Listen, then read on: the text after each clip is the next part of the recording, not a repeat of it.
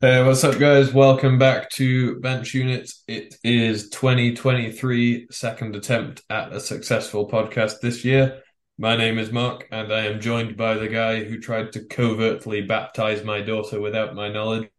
James, how's it going, man? Yes, not too bad. Let's see if this is a successful podcast. Also, I'm torn between giving context to that and just not bothering. But yeah, because the context makes it seem weird by the time I get to the end of it as well. But yeah, we'll not bother.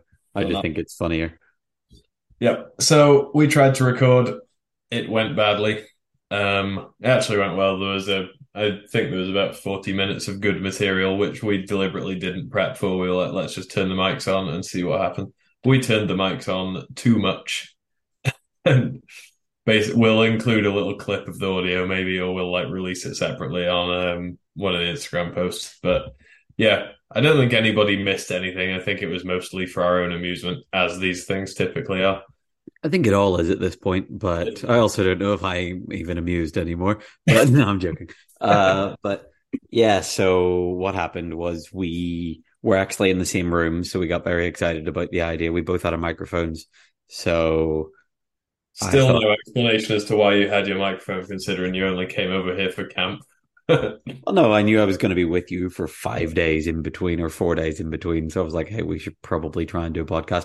But I thought we'll stick both microphones in, seeing if we see if we can get two inputs into this rather than just going over Zoom or kind of shouting into the one microphone. And we did. We managed to get it set up, but we didn't account for the fact that my voice apparently carries miles at a time. So my microphone picked my voice up and your microphone picked your voice up and also mine up, which wouldn't have been an issue, but for some reason there was a slight delay. So it's just there's like I echo for the full podcast, Yeah, which is everything. disappointing because I actually had a really nice time. Like we kind of ended up just reminiscing about the year in wheelchair basketball. We kind of Yeah. went through. I mean, we could always post it with the disclaimer that the audio is not very good, but everything you said sounded like, every all the old U2 songs where it would be like ticka ticka ticka ticka ticka ticka ticka ticka. Yeah. Um, yeah, No, so, it's terrible. Like I don't want that. Like I don't want that out. I'm not saying that we're producing like Spotify level like audio fidelity on these podcasts, but at least they're like understandable. passable. Yeah. But yeah. And speaking of passable, shall we get into this week's games? Yes, just before we start, did you have your first week of like, oh, there's like 11 games to watch? I forgot what this was like. Yes. Cool. Well, Germany was on last week, wasn't it? But it was like four games, and we Yeah, were sorry if anyone wanted us to do that. We had just, I was like moving back over to Spain, well, coming yeah, back over to Spain that weekend and was pretty busy. So we thought we would just start when everything starts back up. yeah. I think we Usual apologies to Italy and France because we yeah, just don't care about that at all, apparently. they don't count. We what the only way we could fit them in would be if like you took two leagues and I took two leagues, and then we briefed each other on them. But that also completely removes the element of conversation and Yeah, that sounds awful. Hey, so did you get to see this? No. Did you see this? No. But anyway, talking about games that we have seen and other games that everyone's seen, because this was the one that was on Spanish TV. Malaga 59, Madiba 56.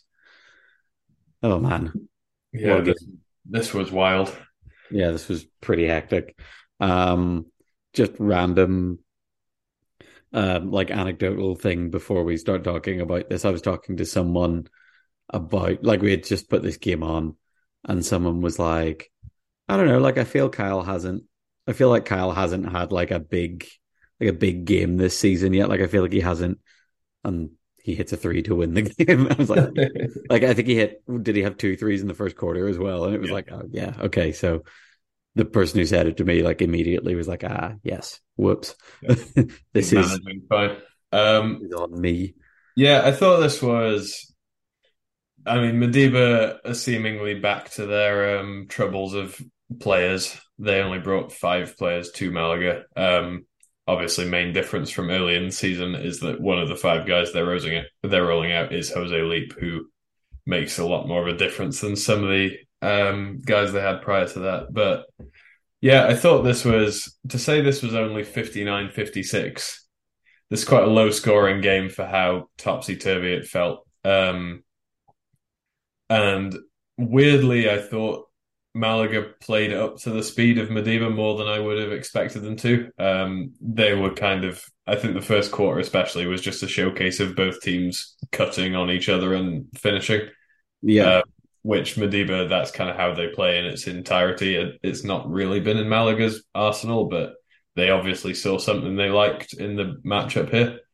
Um, Malaga had just enough shooting to give them an extra element, I thought, but Malaga look a little bit, to say this is a 3 point win over a pretty scrappy team. I thought Malaga looked a bit vulnerable defensively particularly with the more mobile guys on Madiba going after Abdi, which might be an issue for Malaga going forward. But they ultimately did enough to win the game. Saying with their offense sounds a bit generous considering it was in the 50s, but yeah, maybe not the most convincing Malaga game, but that's why Kyle's there, is he pulls you out of situations like this. Yeah. Obviously, like the headlines, Kyle hit a big three to finish the game. Maniba had the ball to sort of get even, and Sandoval missed a pretty good look at a three, but that's kind of not his bag, obviously. Like, what's a good look from a guy who doesn't take that shot is kind of the thing. I did think that was actually probably Malaga's best defensive possession of the whole game. Obviously, they're gonna heave a shot up at that point, but I thought that was the best they'd done in the whole game at getting the ball out of Jose and John's hands when it mattered. Yeah, that's the thing. Like, you're gonna probably, like, as you say, they're gonna get something up, but it's like a pretty well contested shot from their third choice Yeah. 3 point shooter. Also, I just want to say the couple of possessions before that, um, Romero had two steals in Yeah. the last 2.5 minutes, and one of them was that he was in the torture chamber that we've spoken about, which is like being on an island 1-on-1 against Jose Leap. And I thought, like, he kind of pushed towards him, and I thought he was going to just like try and take a foul, but he just like went through him and got all ball, and it was unbelievable. That Like, that was NBA guy slaps the floor kind of thing, wasn't it? yeah, because like, I don't know, and there's a lot of people who've been in that like 1-on-1, feel like you're a million miles from any of your teammates either side of you. With a guy like that, he's so good at drawing fouls, and it's like, oh God, please no. But yeah, he did a great job, and then yeah, Yeah. obviously, I thought shout to Kyle for finishing it out, because that's a big shot, especially because he's like six from, I mean, 5 from 15 at that point, like not shooting brilliantly by his standards, but still, as you say, that's why he's there. yeah, Well, he's there because he lives there, but you know, I, I don't think I've ever known anyone who shoots on each shot attempt shoots like they have less idea of what their current stats might be than Kyle does. Like if you were to just watch that shot in isolation, I would believe you if you told me he would been like 9 from 10 or 0 from 10 from three prior to that. yeah. Well, that's one of the reasons he's so good. It's just Yeah. consistency, isn't it? Like, it just looks the same all the time. Like, and it's the thing, the sort of weird um sort of barometer we've made up of quality of shooting, where it's like, how many would he need to miss in a row before before you'd think he'd miss the next one. I And think calling that a barometer is maybe slightly generous. I know, that's what I mean. It's stupid, but I think it's funny. But like, so I don't know. He's gone 5 from 15 previously, and I'm like, no, you don't want to give him that to end the game. But yeah, No, sure. unbelievable considering you didn't really get a whole lot. Like, this was a low scoring game. Abdi was efficient, but low numbers. Everyone else was kind of like, they shot 41% as a team. Yeah. But Esparza with 20, and I thought he was his most focused he has been in terms of getting inside and finishing. Coserinia as well came off the bench and he had 12 on 10 shots. And I would have thought Malaga would have tried to win this from outside because I think they sometimes fall victim to being like, hey, we've got enough guys who can shoot. But I think they were pretty focused on getting inside here. And they kind of maybe not beat Madiba at their own game, but at least matched them as much as possible. sure. Um, and yeah, on the On the Madiba side, the usual 17 from John Hernandez, 16 from Salvador.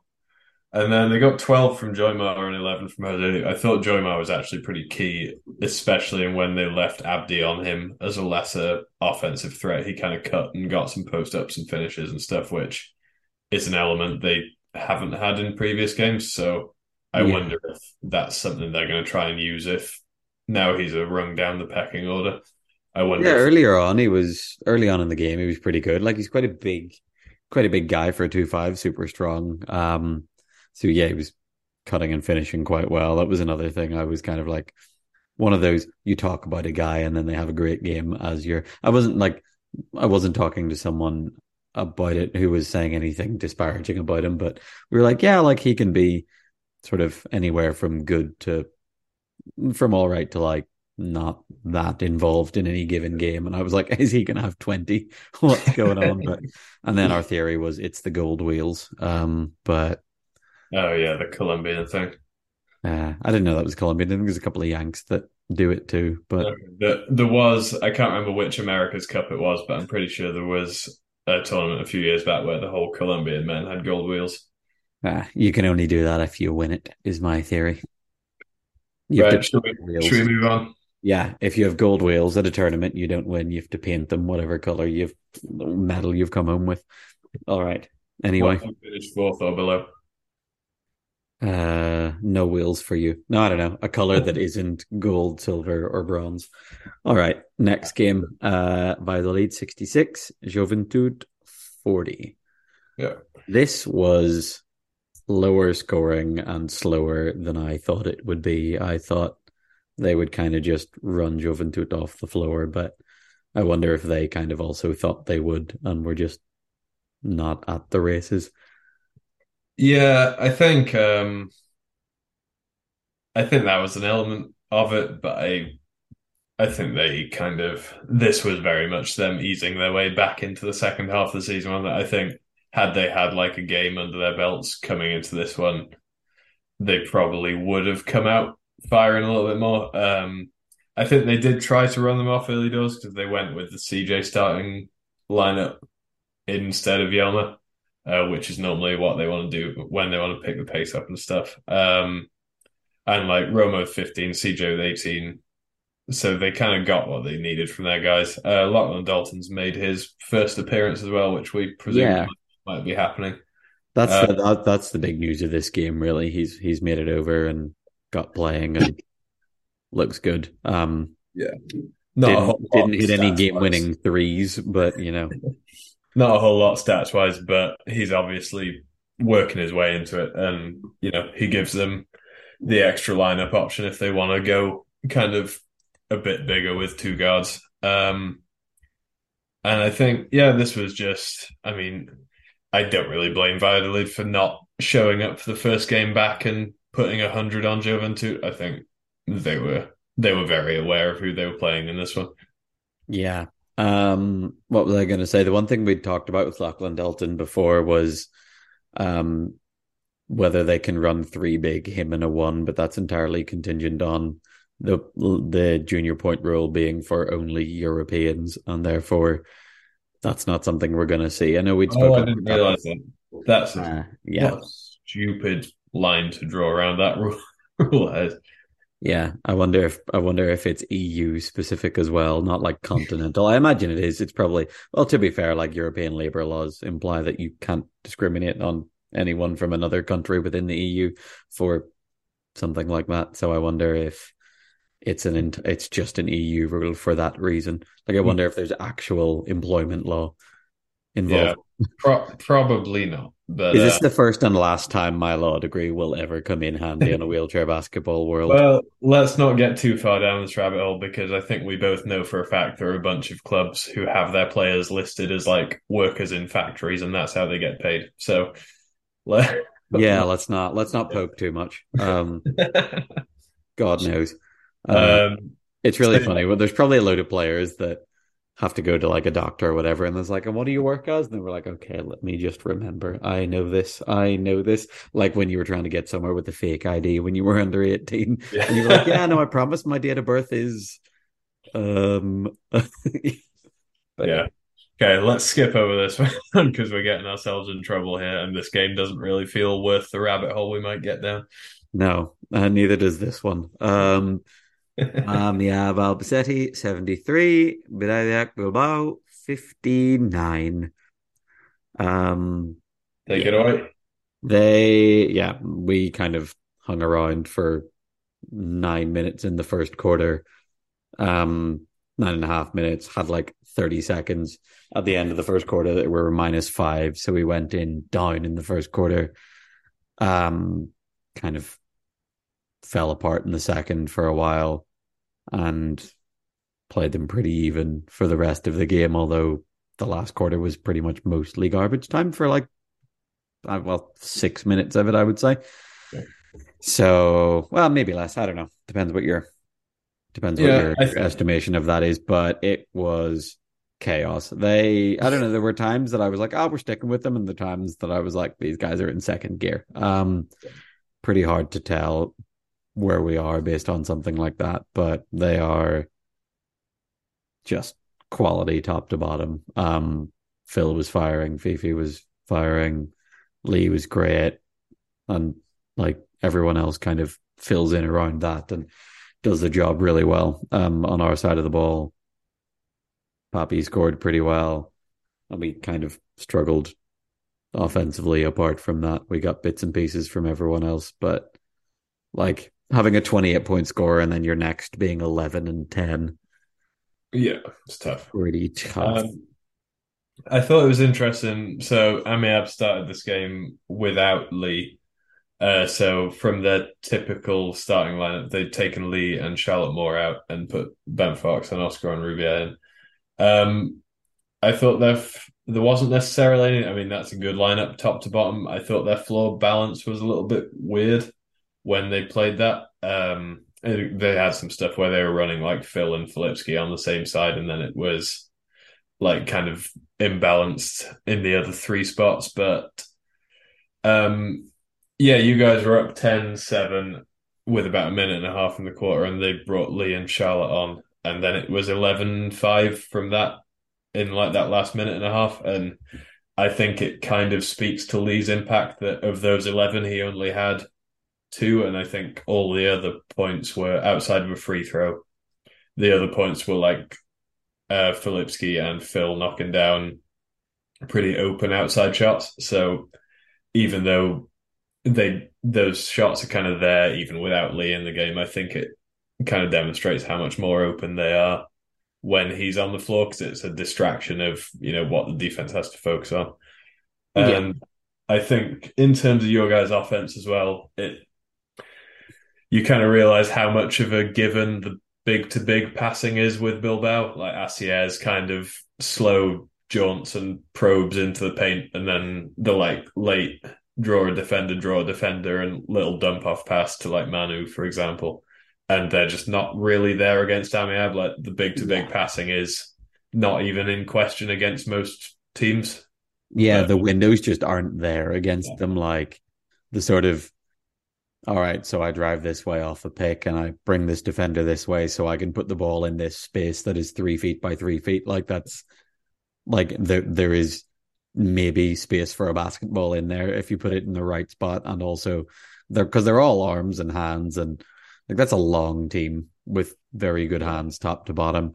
yeah, I actually think that like the Asier offense I described plays into their hands a little bit, because the passes are almost always when like one or both guys are stationary, and then you're giving a team of that size the chance to collapse like two or three bigs around one guy. And it's like, I think it was maybe even the first possession of the game, Chema got like a 7 foot post up inside the free throw line, and then instantly there was three guys behind, like around him on all sides. And it's like, yeah, this is going to be a long game. But you guys hung in there for stretches. I thought Papi read the game pretty well and got to his spots, but like you say, there wasn't really enough support. And I say that about Asier's passing. He still had 13 assists, so what the hell do I know? Oh yeah, well he's going to get his assists no matter what. I wonder. I don't know, obviously, but it feels like we probably turned the ball over twice as much against Amiab than we do against anyone else, but that's probably for most teams in the league. And the thing is, then it's so hard to like. It's I don't know. It's the idea of I've heard someone describe this in the able-bodied basketball podcast as like feedback loops where you get like poor quality, like you turn the ball over on offense, and that immediately leads into it being way more difficult to stop them because you're running in transition rather than like you have to get back in half court and play 5-on-5 to have any chance of stopping these guys getting to the basket or getting a good open look for a good shooter. And it's just like their defense is so good that they're just out in transition whenever they want. Like, so it's just, and then they score on you. So then your offense is back to 5-on-5 and they're all set. And they're just like, they're just a line of five quick, long players that can get hands on passes. Again, Yeah, so it's just I, like best start to your offense is good defense and vice versa. And they don't let you get any of that stuff. Like you don't get any freebies.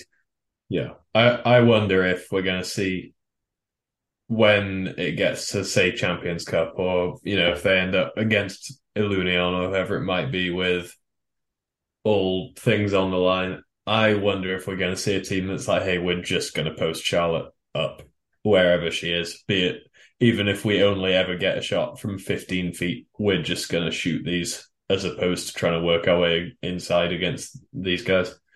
I mean, yeah, that's kind of on the table for anyone technically. And I think the thing with that is, so you either say you pick any other team in the world, you say that's on the free throw line, you either live with it or you double and then someone's open, but they're so big. Say you send, I don't know, Phil's the next guy there. Say Phil goes and doubles onto it. The other three guys waiting are Lee, Alejandro, and Fifi. So like those windows of like your 4-on-3 that you get from drawing a double is not as great an advantage Yeah, as, but that is still as much of an advantage as you're going to create against them, maybe. So I don't know. we're gonna have to see. Essentially, we're gonna have to see if it's not dissimilar to like the peak Illusion days with the two Zazuela twins, where it's going to be like, okay, if someone's going to beat them, it's going to be because they shot 60% on like semi-open shots from the elbow when they collapsed. And if I think Amiab will live with anyone trying to beat them that way. Yeah, I think that's the thing. Like they're just kind of they're built to be able to deal with that stuff because they've got such good help and like I don't know, Lee for example is just masterful at playing 2-on-1s, obviously, like has been for a long time. I would be So masterful at playing 2-on-1s if I could reach out and touch both people. yeah, if I were the size of two people, I Yeah. would also be able to defend. That's not true. There's a lot of it being massive helps, but like his positioning is just pretty elite at all times, I think. And I don't know, once again, maybe it would be easier if you were massive, but there's a couple of other giants that aren't as effective. So, No, definitely. sure. Right. Shall we move on? Yes, get me out of here. Sweet. Oh yeah. So, Ilunion scored 1,000,000 points. Yes. Ilunion 112, Amphi's 60. So I turned this on with about 5 minutes to go when they were on 90. No, there was 8 minutes to go. I remember that because I turned to someone in our team and I was like, 8 minutes to go and they're on 90. All right, what are they going to get to? Because you do that thing where you go, a team's on 85 with however many minutes to go, and you go, right, are they going to scrape it to 100? But it was like, well, yes, obviously. But Yeah. um, This one was, geez, if you'd have told me early doors, if you'd have told me it's going to be 32-24 after one quarter, I was like, Vigo would probably like giving up 32 is obviously not a great sign, but if you'd have told me that was going to be it, I think I would have said Vigo would take that and see if they can keep that pace up. yeah, Um, if you'd have told me Vigo had finished the game with 60, you would have been closer at convincing me that this was a single digit margin of victory than you would have that they came within a handful of points of being doubled up because this was I didn't see this score until after the game had finished, but I like watched the first quarter and then I was like, well, this seems like Vigo are within reach at least. And then I think the first 2 minutes of the second quarter was Greg gets a layup off like a sideline play. gets a fast break layup where the ball went through Augustine Alejos's hands and into Greg's, and he finished a fast break layup. Um, Yeah. and then he like stole the inbound pass, fed it to Amadou, got two out of that, and then they stole the next inbound pass as well. I was like, okay, this is over. Yeah, it's this got gone out of from hand real quick. There's that it's thing of gone from like, 18 to it's gone from an 8 point deficit to 16, and the ball's not even left like this half of the court, like yeah, 90%. you're just playing like make it take it all of a sudden. Like, Yeah, um, but it's I don't know. There was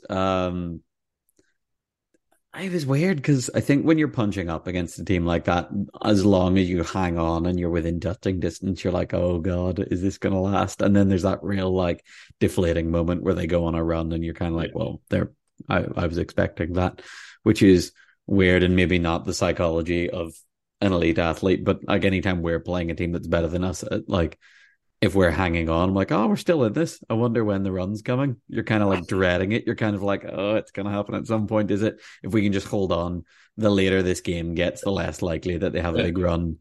It's like But my theory that if you're trying to pull an upset, you should never get close enough to make the opposing coach call a timeout. You should always keep it at seven.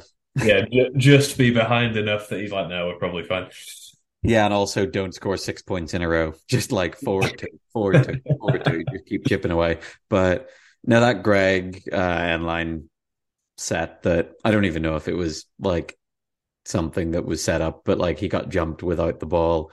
He ran a pick and roll that sent him up the floor. He came around another pick with Hasso, and then you've just got two bigs firing towards the basket, which is enough to worry about. You've got Terry on the other side of the floor, and Greg just gets a layup out of it. Like I don't think you get a layup out of it with good teams, but there's if that's something that they can turn into like a set. Well, we've just given the secrets away now. Be a good team, and they won't get that. I know, but also the secrets on the other side of the floor is like two giants, best two, and like best shooter of all time on the weak side wing behind a good screen from a good one. Like, I think it was actually Bill who was on the weak side, so you're calling Bill the best shooter of all time. I was mistaken. Bill is great, but I meant Terry. I was wrong. Yeah. I mean, there's This a was couple weird of because I kind of was like, they were going the lineup that they usually run with three fours, 4-5-2-4, Greg and Pablo, but they were playing to points rather than Pablo with his junior point, I assume with a view to Champions Cup. And then at one point they just went, why not? Four big Pablo, and just ran it into the ground. Yeah. Everyone shot well. They shot 70%. A lot of it was at the basket. And I think that not much you can do when there's an avalanche coming that way. Like, what are you going to do? Score 113? the real statistical anomaly of this is that Ilunion got to 112 and didn't have a single guy crack 20 points, which I thought was a bit nuts. That's hilarious. So they had 19, 19, 18, 18, 12, 12. Jesus Sixes and twos, yeah. But yeah, I thought I was a little bit surprised this happened this week, just because I would have thought Ilunion were prime candidates for the kind of game we saw Valladolid roll out, where, we'll show up, we know we're better than this team, we'll get it done, and we'll ease our way into the season. I don't know if that would have been more or less likely if they'd have played each other once the season was kind of back underway a little bit, or was this Ilunion kind of making a point of coming out with a bang? But either way, this was exactly. I don't think we were massively convinced by Ilunion for most of the first half of the season. So if they're showing that they're going to come out with this level of focus in a game they almost didn't need it, then it's probably a good sign. Yeah, it's good to be able to do that stuff, I guess. It's the weird thing of someone spoke to me about playing teams that you should beat previously, and the way they described it I always thought was interesting, because it was like, hey, if you play a game like Vigo and you only beat them by 10, you almost get criticized. If you lose, you definitely get criticized, and if you beat them by as many, like as 30 or 40, someone just goes, yeah, well, you're meant to do that. But you kind of like, it's all well and good until you, like, Ilunion the last handful of years haven't come close to winning a league because they've dropped random games. Yeah. So this isn't a game they were going to drop, but got to Yeah. take care of these things. It's funny I say you got to take care of these things, and I'm wondering have I literally like said the opposite about another team in the last 30 minutes? But No, this strikes me as from Vigo's standpoint.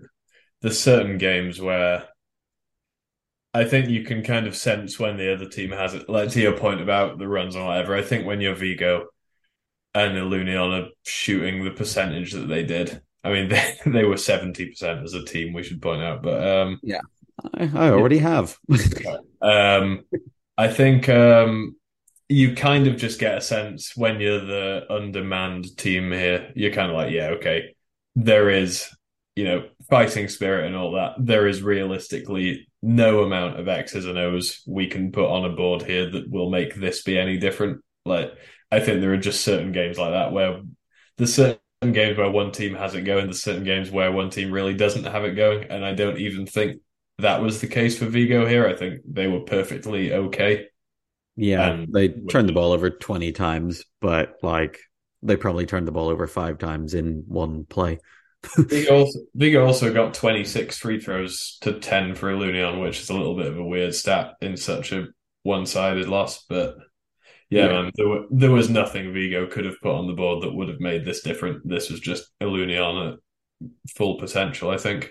Yeah. The only thing is like, and a lot of it is in transition, but like you can say, wow, they shot 70%, but they also shot a lot of layups, and you should be shooting higher percentage on that stuff. And I don't, that's not me being like, all agents should be doing that. What I mean is just shrugging and going, hey, if they shoot 70%, what are you going to do? It's like, hey, maybe give them shots that they'll shoot less than 70%. That is like, at what point do you just pack the paint? You still lose by 60, but at what point do you pack the paint and stop giving layups up? But it's harder said than done because a lot of it was in transition and stuff. And Sure. we've just come from talking about a game that I played in that we got beaten up inside. So, whatever. Yeah. Congrats, Ilunion. That's pretty cool. Yeah. I can't believe your scoreboard goes to 112. How many times do you think Terry's seen 112 in that scoreboard? Maybe. Probably 112 is as high as I remember in any. I think, didn't Thuringen have one a couple of years ago where they were like 136 or something stupid? Something daft, like 40-minute layup line numbers. Yeah. But yeah, I think 112 is about as high as I've seen outside of that one that I remember. Yeah, that was daft. But yeah, all right, cool. Last one of the week in Spain. Iconi Gran Canaria 77, Ferrol 47.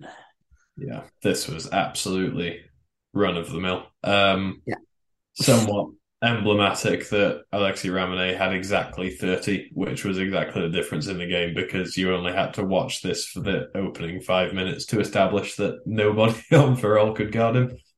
Nope. So, yeah, doing the maths, everybody could guard everybody else to the tune of 47 points and an exact tie, and then he would drop 30 on top of that. Yes, that's how it all works, isn't it? That's how the numbers work. Precisely how it goes. Yeah, this was just Gran Canaria can play at a pace that Ferrol can't. Yeah. And Ramenet took full advantage of that as he never lets anybody off the hook if there's like even a sniff of a transition layup. I mean, there's plenty of guys like Adolfo Berdun can get a transition, like a breakaway layup when he just sneaks off, but like he definitely could do it more and just likes to feel his way into it, whereas Ramenet's like, what's that? 2 feet of space that no one can catch me. See you later. Yeah, he just accelerates so quickly, and there's no like, I don't think I've ever seen him being like, I've never seen him on his way to a fast break layup with a pass going overhead, and I've never seen him like see a pass go a bit too far and be like, no, sorry, good effort. You know that thing where you're like, if I took like the hardest push ever, I might be able to get on the end of this, but I'm just gonna like turn around and sort of stick my thumb up to the person who passed it to be like, good effort. But yeah, no, has never done that in his life. Like the pass could bounce in the charge circle and he'd probably be able to like flick his hips and get a layup. I think that's the thing as well, isn't it? Like I feel like he can stop just like he can stop without bouncing or touching his wheels. Did you guys play them? Was it the last game pre-Christmas? Yes. And he picked that pass up from like inside the. Oh, sorry, it was a loose ball, wasn't it? That he chased full court and picked up inside the key. I was like, even as a 4-pointer, if most people had tried that, they would have probably broken their neck trying to pick the Yeah. ball up. Yeah, But your that's chair or your neck is yeah, in trouble from doing that. But yeah, this was I always think like quick teams are just primed to smash bad teams, obviously. Like just yeah. okay, off you go, runaway layup, 30 I points. I still find that even though we talk about these games week after week, I still find it fascinating that it's. I mean, to say we're reductive in being like, yeah, this team made shots, and we like laugh about that. I find it mad that we can talk about a 30-point game and it's like, what was the primary difference here? And it's like, this guy's two pushes are faster than anyone on that team. Yeah, it's It's like like, the when we played basketball, like with or against each other when we were kids, and it was like the best players in the world in our minds were the guys that would just make like fast break layups for yeah, entire like under 15s games. yeah, But this is in best or yeah, second best league in the world against grown adults. definitely. Should Yeah, we run down the rest of the stats? yeah, let's do it. All right. Ramane with 30, obviously. Salazar with 17 and also 21 rebounds. Yo, Oh, big do numbers.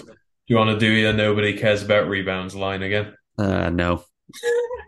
I've come full circle on that. I think they're important at some point. There are important rebounds and there are rebounds that drop on your lap. Um, uh, Luigi with 18, 8 and 6. And then sort of handfuls, fours and sixes for Yeah, everyone else. Other side of the ball, Carl Schultz 16, Lorenzo and Bo 13, and Pedro Paz with 16. yeah, not a whole lot for all that, but Shooting 77% is going to get it done. yeah, And it's not because you shot 77%, it's because the shots that you got were good looks. yeah. Right. Should we head to Germany? Yes. Should we make a joke about us physically going? No. We, we don't do that every week. No. All right. Good. Okay, first game. We'll tie this in with bench units New Year's resolution, where if your stats aren't up, your game doesn't get covered. Is Um, that our New Year's resolution? that's mine at least. Okay. You can cover Skywheelers and Clone 99ers if you want. Very briefly, the live stream is worth clicking on, except Sport Deutschland is terrible. So it's not even the stats aren't up on the streams on a website I don't like. But pretty good game. Ended up being like a one possession. I don't remember. Did it finish on because there were free throws after I finished? Like when that game goes to free throws, I'm like, yeah, whatever. But was it three in the end? I forget. It was 60 to 58 in the end. Yeah. Chavo with a game-winning shot that he missed like 3 seconds earlier and got the rebound from. It took a shot that like right wing and it was maybe several feet off. The rebound managed to make its way back to him and he just took the same shot again and made it, which I respect the hell out of. Well, he got his eye in. Yeah, I actually don't mind that. Like I think with in this very specific situation, there might be different things to come into account. But say middle of the second quarter, you shoot a shot that you feel pretty good about. It hits off the front or the back of the ring or the front of the ring, comes right back to you, and you have a 14-second shot clock reset. Like, if Yeah. you're still open, it's probably still a good look in your head. And you've got a bit more feedback based on your previous attempt. Yeah, Um, I don't actually hate it. If you've missed six of them, maybe do something different. But but yeah, this was 57, 52 for Cologne with about 3 and a bit minutes left. And the end passage of the game was pretty ugly. It was like a turnover on a dump down pass for Cologne, then a 3-second call. Skywheelers missed a layup. Shabo missed a layup where he got very lightly fouled, and then he made one of two free throws. I think at that point, Skywheelers had got it back to one, maybe. And then Shabo made his shot, but Mustafa missed two free throws, and Skywheelers ended up getting a semi-open kind of get it up the court and shoot a three to win the game at the buzzer. And one of the Diedrich brothers missed it. So it was pretty hectic. Very small Skywheelers detail I've missed throughout this season and only just spotted in this game is when they have their surnames on their back, it's written in like the actual Skywheelers logo font. So everybody's surname looks like a logo, which is pretty cool. That is pretty Um, cool. Pretty good branding from that yeah, team. I think we should do like a wheelchair basketball like team logos or team branding or team jersey ranking at some point because there's some really cool stuff and there's some absolute like crap yeah. in both the leagues we talk about regularly. But the Travis. Skywheelers going sort of power side like Diedrich Twins and Kate Lang on the three like in a 3-man game, and Dremel behind a 1 point screen was they kind of did that for a large part of the game, which was Yeah, they did, and then Nico Dreimiller didn't get a shot in the last 5 minutes of the game, and it's like, yeah.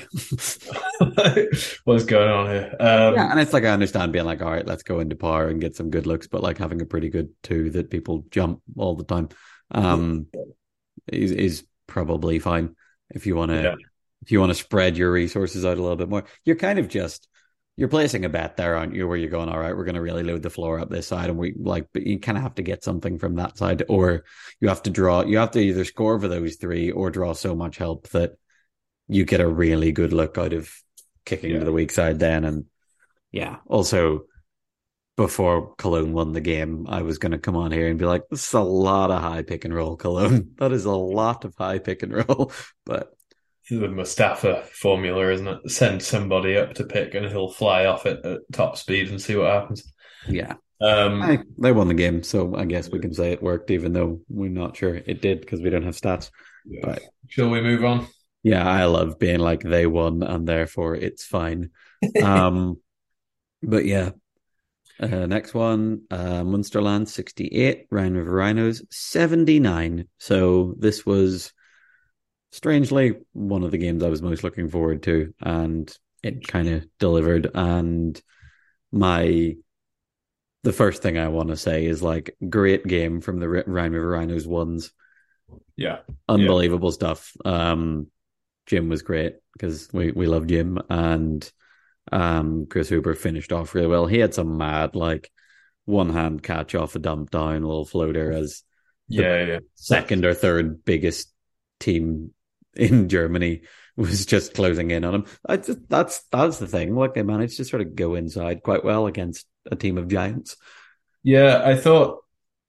I mean, the kind of pretext to this game was Munsterland have been hanging around fourth place, which I think anyone would have earmarked the top four in Germany as Landil, Thuringen, Hanover, and Rhine River Rhinos in some order. Munsterland beat Rhine River Rhinos earlier in the season, Yeah. and therefore this game was pretty important in terms of potential final standings. I think winning by 11, Rhine River Rhinos have got the points difference, but they also lost a game to Cologne where Munsterland have beaten Cologne twice. So Yes. there's potentially still some final standings hijinks that this game hasn't shone all the light on just yet. But I think you could really tell early days in the game that Munsterland and Wiesbaden both really understood the magnitude of this one. This wasn't like a roll it out and play kind of thing. Yeah. Which is why I think Jim was open so much. So I think Munsterland took it upon themselves to like really take away Rhine River Rhinos' usual shooting threats. And Jim got left open 3 or 4 times in the first quarter. And the shots he was making weren't like dump downs to the one. They were like big end of shot clock kind of wing shots. And he made, I think, 4 of them in the first quarter.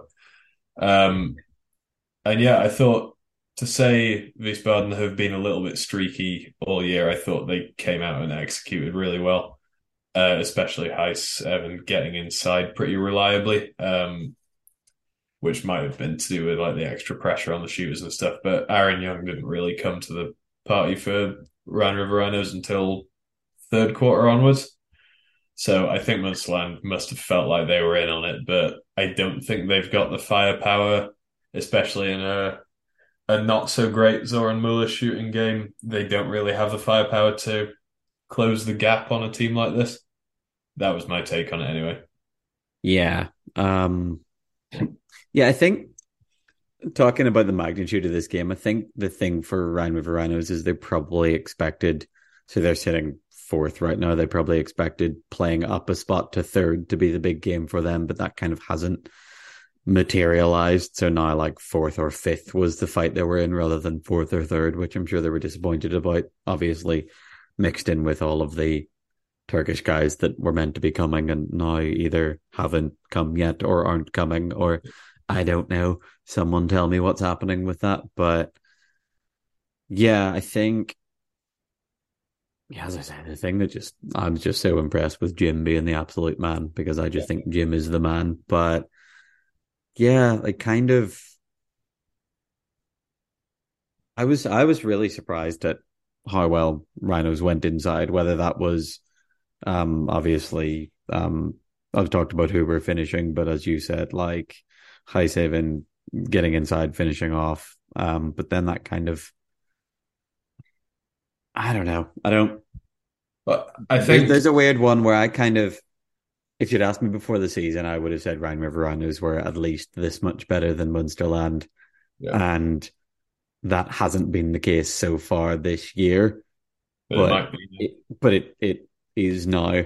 Yeah. So for some reason in my brain, I'm just like, well, yeah, like sure, that's how this game is meant to go. But Yeah, I I think think, Rhinos kind of did quite well. Well, Lucas Warburton specifically going between their usual starters where they go with 1-1 on the floor and they go Chase Wolf, Aaron Young, Ice, Lou Hardwell, and then they kind of rotated and they got 20 something minutes out of 2-1s on the floor, sure. which I thought was, yeah, I just thought like they kind of picked their moments pretty well for that stuff because Yeah. there is always a weird thing of like, okay, we're playing a team that is very much, okay, we're big and we Yeah. have four giants and 1-1 on the floor. And it's, do you match up or do you go in the opposite direction? And whether it was just completely random or not, I feel like he kind of picked his moments, but you could probably say that when everyone plays quite well, like your moments are not that hard to choose when everyone you put on the floor does quite well. Exactly. But yeah, like they Yeah, shot 55%. yeah. Everyone kind of I got going thought in the end. they, Their least efficient scorer was Aaron Young, who was a 3 pointer away from being 50%. Like, who was also their top scorer. oh wait, no, Moji Kamali was 4 from 9. Never mind. But yeah, Um, but yeah, I thought as well as that they did a really, especially early in the game, they did a good job of taking Matthias Bellas out of it because I think there was a handful of possessions early doors where Munsterland were like, "Hey, we're just going to get down the floor and someone will be bigger than somebody else." yeah. Um, I One think thing, they took him out of it for most of the first half. He made his way up to 20, but I think a lot of that was kind of on a late run when both teams were rotating and seeing what was what. And yeah, I don't know, man. I thought this was the most it's felt like Rhino River Rhinos have shown up to win a game, like losing to Munsterland, losing to Cologne, and then, like you said, that 3 versus 4 kind of idea with them and Hamburg. They were kind of hanging around in that one, and then Hamburg took it away from them. And this one felt like season on the line is maybe a bit drastic, but if you showed anyone this game devoid of context and was like, "Hey, how important is this game to this team?" Like you would only get one answer. yeah.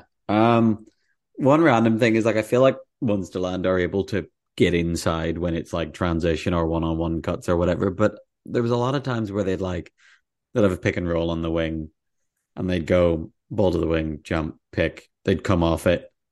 And then it wouldn't be like, can I come off this and get inside, or can I come off this and draw help and kick to a shooter? But it'd be like, come off the pick and roll, defense recovers immediately. Okay, back to a post up. Like, and you're kind of just back to Yeah, the what did shot that you have constantly. Like, it's as if they're going to come down the floor as like just in five and just sit around the key and see who has the biggest height advantage. And like having that in the back pocket is fine, but being able to create something better than that in the half court 5-on-5 before you go to that sure? is Yeah, not something that they have been great at. And I don't know, there were just a lot of, I don't know, like when I watch teams play, I watch, and as soon as they create something, okay, there's the advantage, and the window's closed. Yeah. So there's a lot of like come off pick and roll. Okay, right, nothing. Okay, who's got Jim on their foot plate? No matter where it was, and that's like I don't know. You run your offense 15 seconds in as if you're 22 seconds in sometimes. But yeah, Yeah, no, I'm with you. Okay, should we shift on to a somewhat surprising result? sure. Okay, so Trio Dolphins 73, Landil 81. And this was with Landil winning the fourth quarter by 8 points. So this was tied after three quarters. Yeah, this was, I don't know, it was weird because I feel like Landell kind of struggled to get going in the first quarter. Then they went, so they started Simon, Rose, Tommy, Quinton, Matthias. I'm using first names. I already know half of these people. Like I don't, you know what I mean? That's probably not what we should be doing here. But then they went, um, Katarina Weiss and Ryo Fujimoto in, went four big and Kata Weiss for a stretch and kind of got themselves going. And so they won the game by 8 and they got up. Once they got up 8, I wondered if this was the sort of game where they go, okay, we've got them at arm's length and you're up 10 to 12 points for Yeah. 30 minutes. But no, I was wrong. I was Yeah. very wrong. This was, I know he does this every game, but this was like a hilarious Dirk Paswan. Oh, there's a bit of daylight. This is going up game because it has to be because Landil are so good at making sure they have a foot plate on his chair at all, or a chair on his foot plate at all Yeah. times. So it was just so funny. Like the shots that he takes. Like I think I don't know. Have you ever heard like the original thought theory? Yes. Yeah, it's for anyone who doesn't know, it's like the idea that even if you, well, no matter what you think, like it's not original. Someone has thought that before. I would say there are spots on the floor of a wheelchair basketball court that Dirk Paswan has shot the ball in that no one else has ever shot the ball in. You know what I mean? Like people kind of, and I know it's obviously within reason, but people kind of, you're taught like, okay, so you set your chair up here on the wing at 45 degrees and then you dribble to the baseline or you dribble to the elbow or whatever. But he's got so like, he gets so much heat defensively that he's just like, okay, a millimeter inside the 3 point line, just above the elbow. Cool. Got you. With two people pushing out at me, but not quite here yet. So Yeah. it's going on. It's just the like, oh, well, I better get rid of this. But like, I mean, one of the quickest and most sort of talented scorers in the world still. Yeah.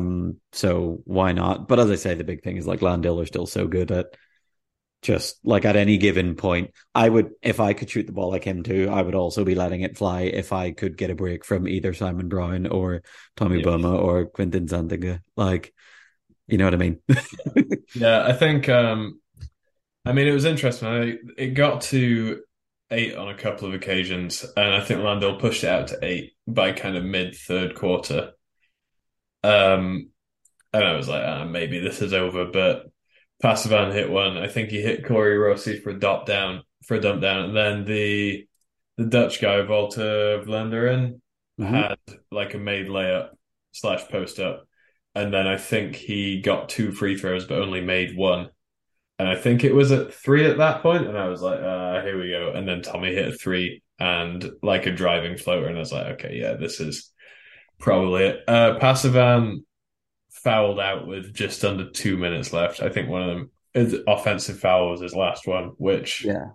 was a bit like, come on, man, let it go. It was like an offensive foul in the backcourt as well, just on an inbound pass. So that wasn't particularly cool, but I love I that mean, you're saying let it go. Imagine if the ref was like, I don't know, I'm gonna ruin the vibes if I call this. I think Landale would be slightly upset. Um, yeah. No, I mean, you don't see a lot of because it was just him freeing himself up to receive the ball, right? It wasn't, I think you see offensive fouls on back picks more than anything else in the backcourt. So I thought it was a slightly weird one to break out that particular call at that point, but I yeah, find it hard to say Trio would have pulled off the upset because Landale had kind of edged away from them throughout the game. But I thought this was pretty cool in terms of Trier, and Vlander in particular is not the best known guy in the world and hasn't been massively consistent this year, but he hit some huge shots, man. And I think Trier again proved to have just about enough to hang with anybody. They just seem to never quite steal these games they set themselves up to steal. Yeah, it's pretty hard to sustain that stuff. And obviously, like, you're sort of being run and coached on the floor, and all your offense is being generated by one guy who is obviously not the youngest and also fouls out like with 2 minutes to go. Like, as I said, I don't think they would have been in a game, but I just like watching him and Tommy just go back and forward and take mad ones. Like, there was a point, I think it was like first couple of possessions of the game where it was like Tommy transition three, weird pass one runner when he can like see the basket. Tommy three. I was like, this is going to be nuts. But Landale went, well, they started obviously Simon Brown, Matthias Guntner, Quentin Zentinga, Tommy Boma, Rose Hollerman, full names, full government names. I don't know if that's true. No Yannick Blair for this game either, for whatever. No. Yeah, so I wonder, like, they ran that lineup at the start and it was doing okay. And then, as I said, they broke the game open going four big. And then they went back to this lineup to try and finish it out. And I wonder if it was like no, we will get this lineup to work. Obviously, that's just a good lineup, full stop. It's full of absolute killers and world championship and Paralympic medalists and Champions Cup winners and whatever. Like, it's, you know what I mean? That I'm not being like they were trying this weird lineup. Like, that lineup is great, but they give it a chance. But yeah, it was interesting that they went back to it to close the game out. But I suppose it's cool to like, it's cool for them to have more minutes and that five. And yeah, I don't know. Cool. Shall we move on? This was cool for a very long time, and then just kind of Landale are the better team and closed it out. Yeah, as should happen. Talking about teams that are better than other teams, the most vague segue so that they can't possibly be incorrect. Talking about basketball. Yes, and talking 96 Thuringen Bulls, 50 Baskets Hamburg. Yeah, this one was probably in the running for biggest non-event of the week. This was just, I mean, the biggest surprise coming out of this game, honestly, is that Thuringen fell short of 100. Because this is typically their stomping grounds where they put 100 points up. But yeah, they're still without Yitzka. They obviously have Murray Keir playing that exact role, but I think when you see games like this from Thuringen and it's guys like Jens Albrecht and Ari Twag putting up 16 and 13 kind of teens points wise, you know, maybe they're not going full foot on the gas because like Haluski and Vahid could get inside against Hamburg literally every possession if they wanted to. Those guys only played low 20s of minutes. I was just about to ask you who played the most minutes. But yeah, you've already seen it. I have. So yeah, this was just Thuringen getting back to doing what they do. Hamburg side, 17 from Mamadou Traore and 16 from Kai Muller, but nothing like the depth they would need to battle the Thuringen stats. And yeah, this was exactly how this game was supposed to go, and that's fine. Yeah. Yeah, like if you just look at, like, even Thuringen were just running in layups for most of the game. They managed, like, they didn't start Jordy. I don't know. I feel like not starting your usual starters is like, yeah, we'll be fine. We'll figure it out. But yeah, 58 points in the paint. Yeah, everyone got going. No one played more than 25 minutes and 1 second. And why are they putting Linden out there for the longest amount of time? And he's like definitely the oldest guy on this team. Like, yeah, well, you'll be fine. He will be fine. Though it was a nice little 25 minutes. Like, he's chilling, I assume. I don't know. But yeah, I don't know. Like, the most minutes is still fine when it's only 25. And also, at some point, you need like someone who is a 2-5 or below on the floor. But yeah. Fair enough. Okay, should we do the last one of the week? Yes. Hot Rolling Bears, 38. Greatest team name of all time. Hanover United, 66. Yeah. This was also closer than I thought it would be because Essen are probably the worst team in either of the two leagues we talk about. Yeah. But it's pretty close between the bottom teams in each league, I would say. But Yeah, I think this was Hanover didn't have Tom McHugh for this game for whatever reason. There seems to be a couple of Aussies who aren't back yet. I don't know if it's just like a travel thing or whatever, but yeah, literally there are only probably, I wonder if it's like, hey, there are 2 flights a week from here to there. so yeah, I think Hanover kind of came out here, and I mean this game was played on the Sunday, and I think I saw on one of the players' Instagram account they were doing like an inter squad scrimmage on the Saturday, so I dare say they weren't all fully resting up, ready to come out guns blazing for this one. Maybe they thought they were getting more out of their like focused team time or whatever, but yeah, this was just them having the Sunday game and coming in and taking care of business. And Essen only scored 6 and 5 points in 2 out of the 4 quarters. Yeah. Yeah, this was very much Hanover doing what they had to do to take care of business and not a whole lot more. This was like an NBA mid-season in January game. Like, hey, we'll turn it up in the fourth quarter if we still have to by then. Yeah, and they did not. Yeah, very little to talk about here. Sean Norris top scoring with 21. Heard of him? Yeah, Jan Gans with 12, man. He doesn't normally he got 16 shots up as well. He was second on the team in shot attempts. He was definitely like, hey, that Tom McHugh guy doesn't seem to have missed all season. I best get my shots up while he's not here. I like it. Yeah, very little to take from this game. But yeah, on that note, that wraps up this week's worth of games. Do we want to do the belt? Yes. I will put forward a candidate, and you can put forward a candidate if you want. Away you go.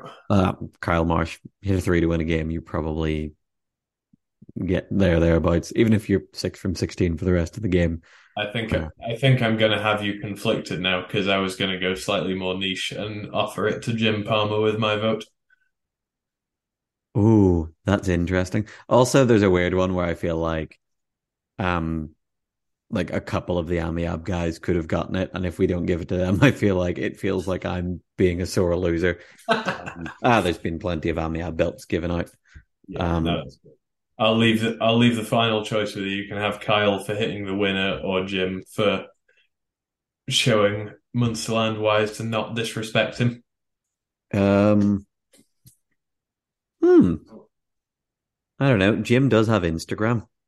All right. I love the transparency here. Jim Palmer, congratulations. Yeah. Best game he's had all season. I think so. Shooting wise. I think Yannick has had it last as well, so it'd be cool for it to go 1-1. Yeah, I like it. I rate that.